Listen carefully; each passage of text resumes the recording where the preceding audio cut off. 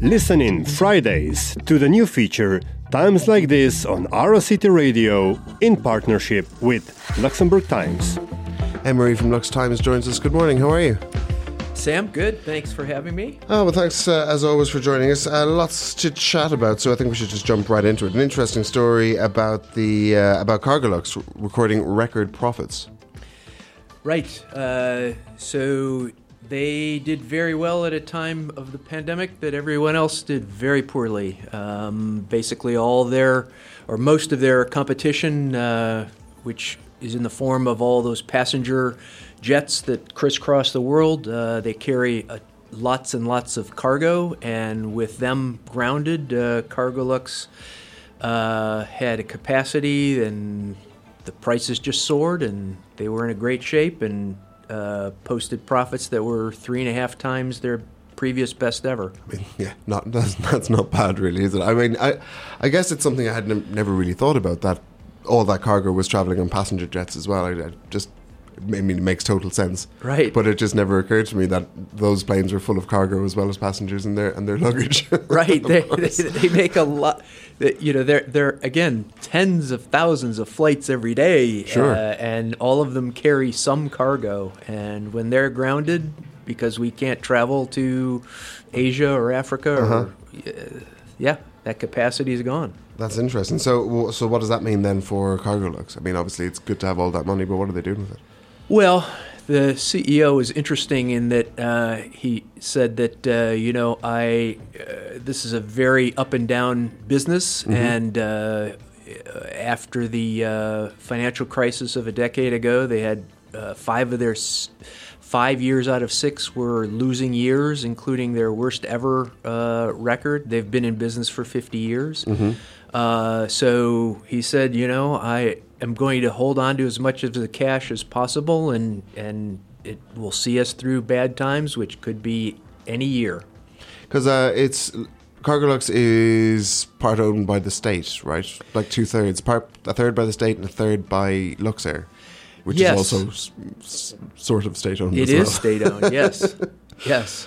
So, and I guess Luxair have made no money in the last year or the last 18 months. So, will it go towards propping them up as well and keeping them going? Well, we shall see. I mean, the state and Luxair are the big shareholders, and they will decide. The CEO did not favor that, but he said, "But look, my job is to worry about Cargolux and not anything else."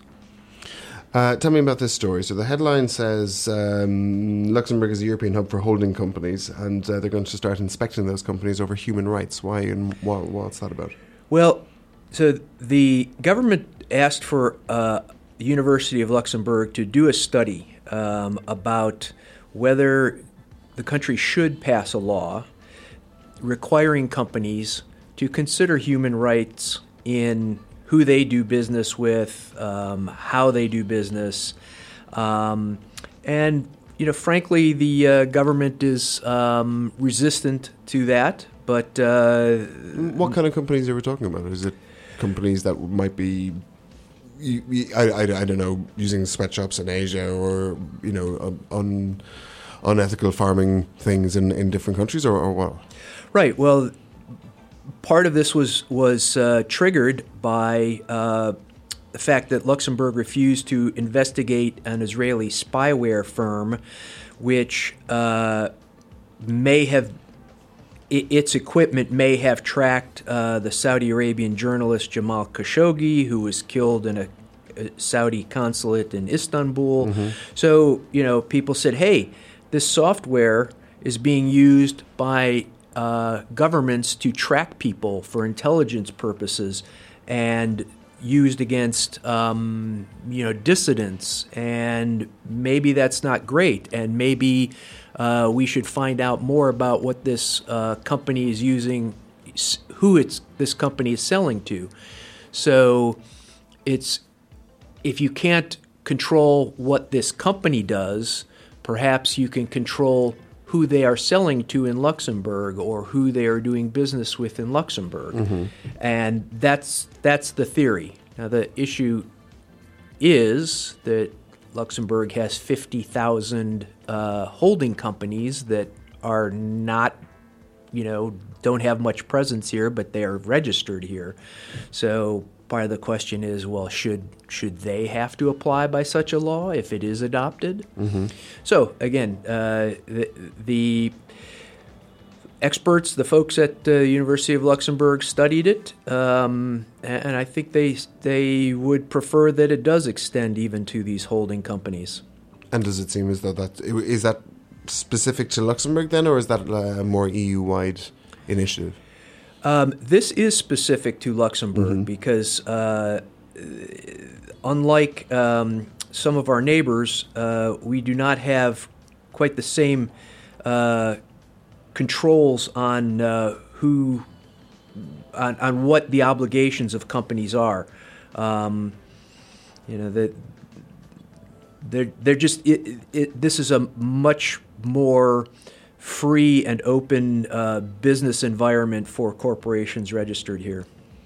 Another study then that you've been looking at is one from the Centre for Equal Treatment, which saw an increase in reports of discrimination last year, and they're going to start a new study into that. Is that right?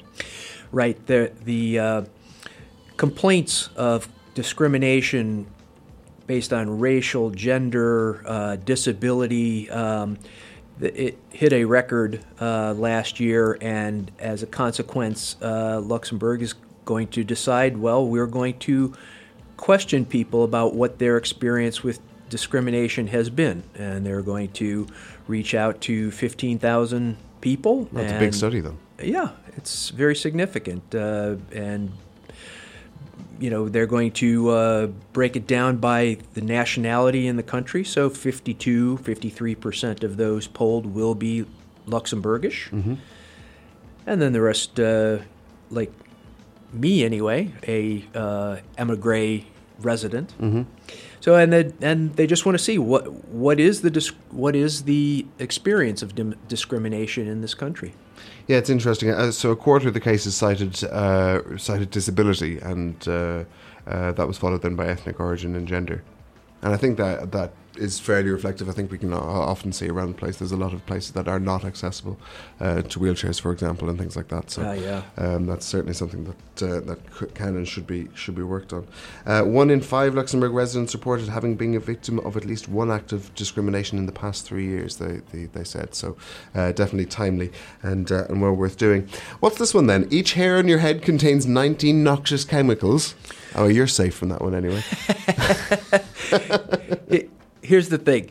The fact is that a lot of these chemicals that are used in industrial processes are not fully studied, and how they get into the body, how long they stay, mm-hmm. what effect they have in your body after they're there for years and years has not been fully studied. And so the researchers at Luxembourg's Institute of Health analyzed hair samples of almost 500 adults, and they found that they identified lots of chemicals, including from this country's steel making and polluting past, mm-hmm. and increasing use of pesticides. So some of that is getting into our bodies. And I believe that was 500 adults, but they've also studied children's hairs as well, and they're going to release those results soon. Mm-hmm. Interesting. So it's not, like you said, it's not just sort of pesticides and things that might be. So there are older things that may be lingering from years gone by, like from mining times and things like that.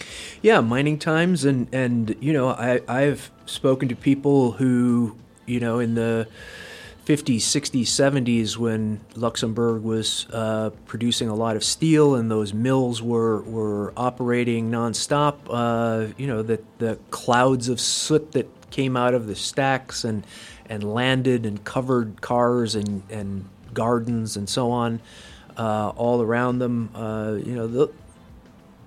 that soot had chemicals that, we are still not fully aware what its effects are. And now people will probably remember in August 2019 there was a tornado in Luxembourg, and areas around Bacharach were quite severely damaged. A lot of homes and businesses taking, just a huge amount of structural damage. And the support for them, I believe, has been fairly slow coming through, although there has been donations and a good sum put towards that now. Right. Well, the initial estimate was that this tornado or series of tornadoes may have caused $100 million in property damage. And so far, insurers have paid out, I think it was about 60 million, and a fundraising effort was raised at the time to help people who lost property. Some of them lost their homes; they're totally wiped out, and the money was raised to help them with things that insurance would not cover. So they raised about a little over 1 million euros, and have spent almost all of it to help with the cleanup and to help people get back on their feet. And there's another 42,000 euros remaining, and they're going to use that to plant trees that were ripped up by that tornado. Yeah, amazing. 300 homes damaged in the storm, and a third of them were left uninhabitable. So it's a pretty major incident that continues to need support. I wonder, is there a way that people can still do that? Do you know? Is there? Well, the particular charity effort has closed and stopped taking donations. I'm not aware if there's any other effort to help those people beyond that, or if that has wrapped up now. Cool.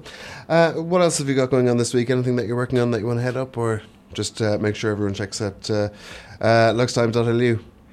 Yes, please. Luxtimes.lu. Good. All the top local news stories in detail there. Emery, thanks so much for joining us. Thanks for having me. See you next time.